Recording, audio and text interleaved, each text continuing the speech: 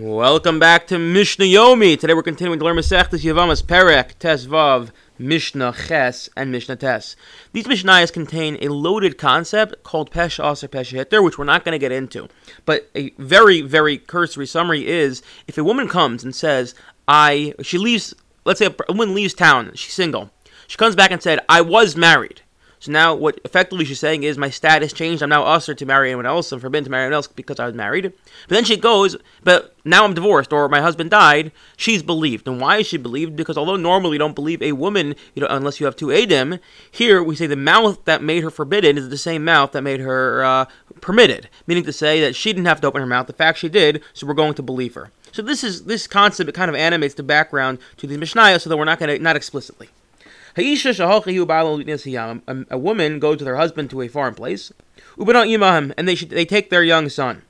And she returns and says, she goes, my husband died, and afterwards my son died. Now, she's believed. That is, she's believed her husband died, she's believed her son died, and she's not subject to Yibum, because when her husband died, she had a living descendant. He only died subsequent to that.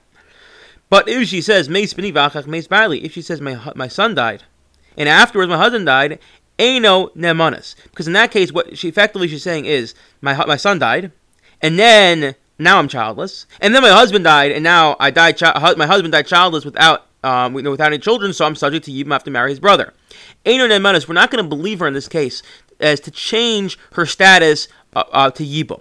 Meaning to say, we give a special dispensation to believe this woman that her husband died.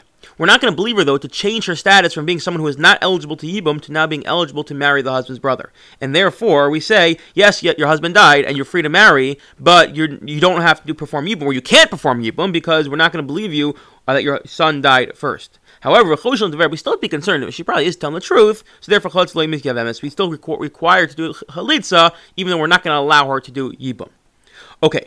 Ben B'nei. What if the case is a little different? A couple goes overseas, they do not have any children, and she comes back and says, by the way, when I was away, we had a baby, and everyone says, Mazel Tov. And she goes, V'amar meis b'nei. And they say, well, he died. Baruch dynamis. V'achach meis b'ali. And afterwards, my husband died.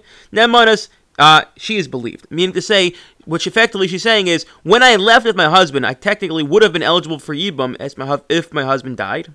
And now I'm coming back and saying the status hasn't changed. I just inserting a little bit of information. Just know there was a point when the status changed, which you have to believe me for, and you're also going to believe me now to say that the status that son died as well. So basically, it's all status quo from when she left. She left. She was eligible for Yibum. She comes back. She's eligible for Yibum. We're only believing her to say she had a son who passed away. However, but if she says my husband died and afterwards my son died, Eino nemana, she's not going to be believed.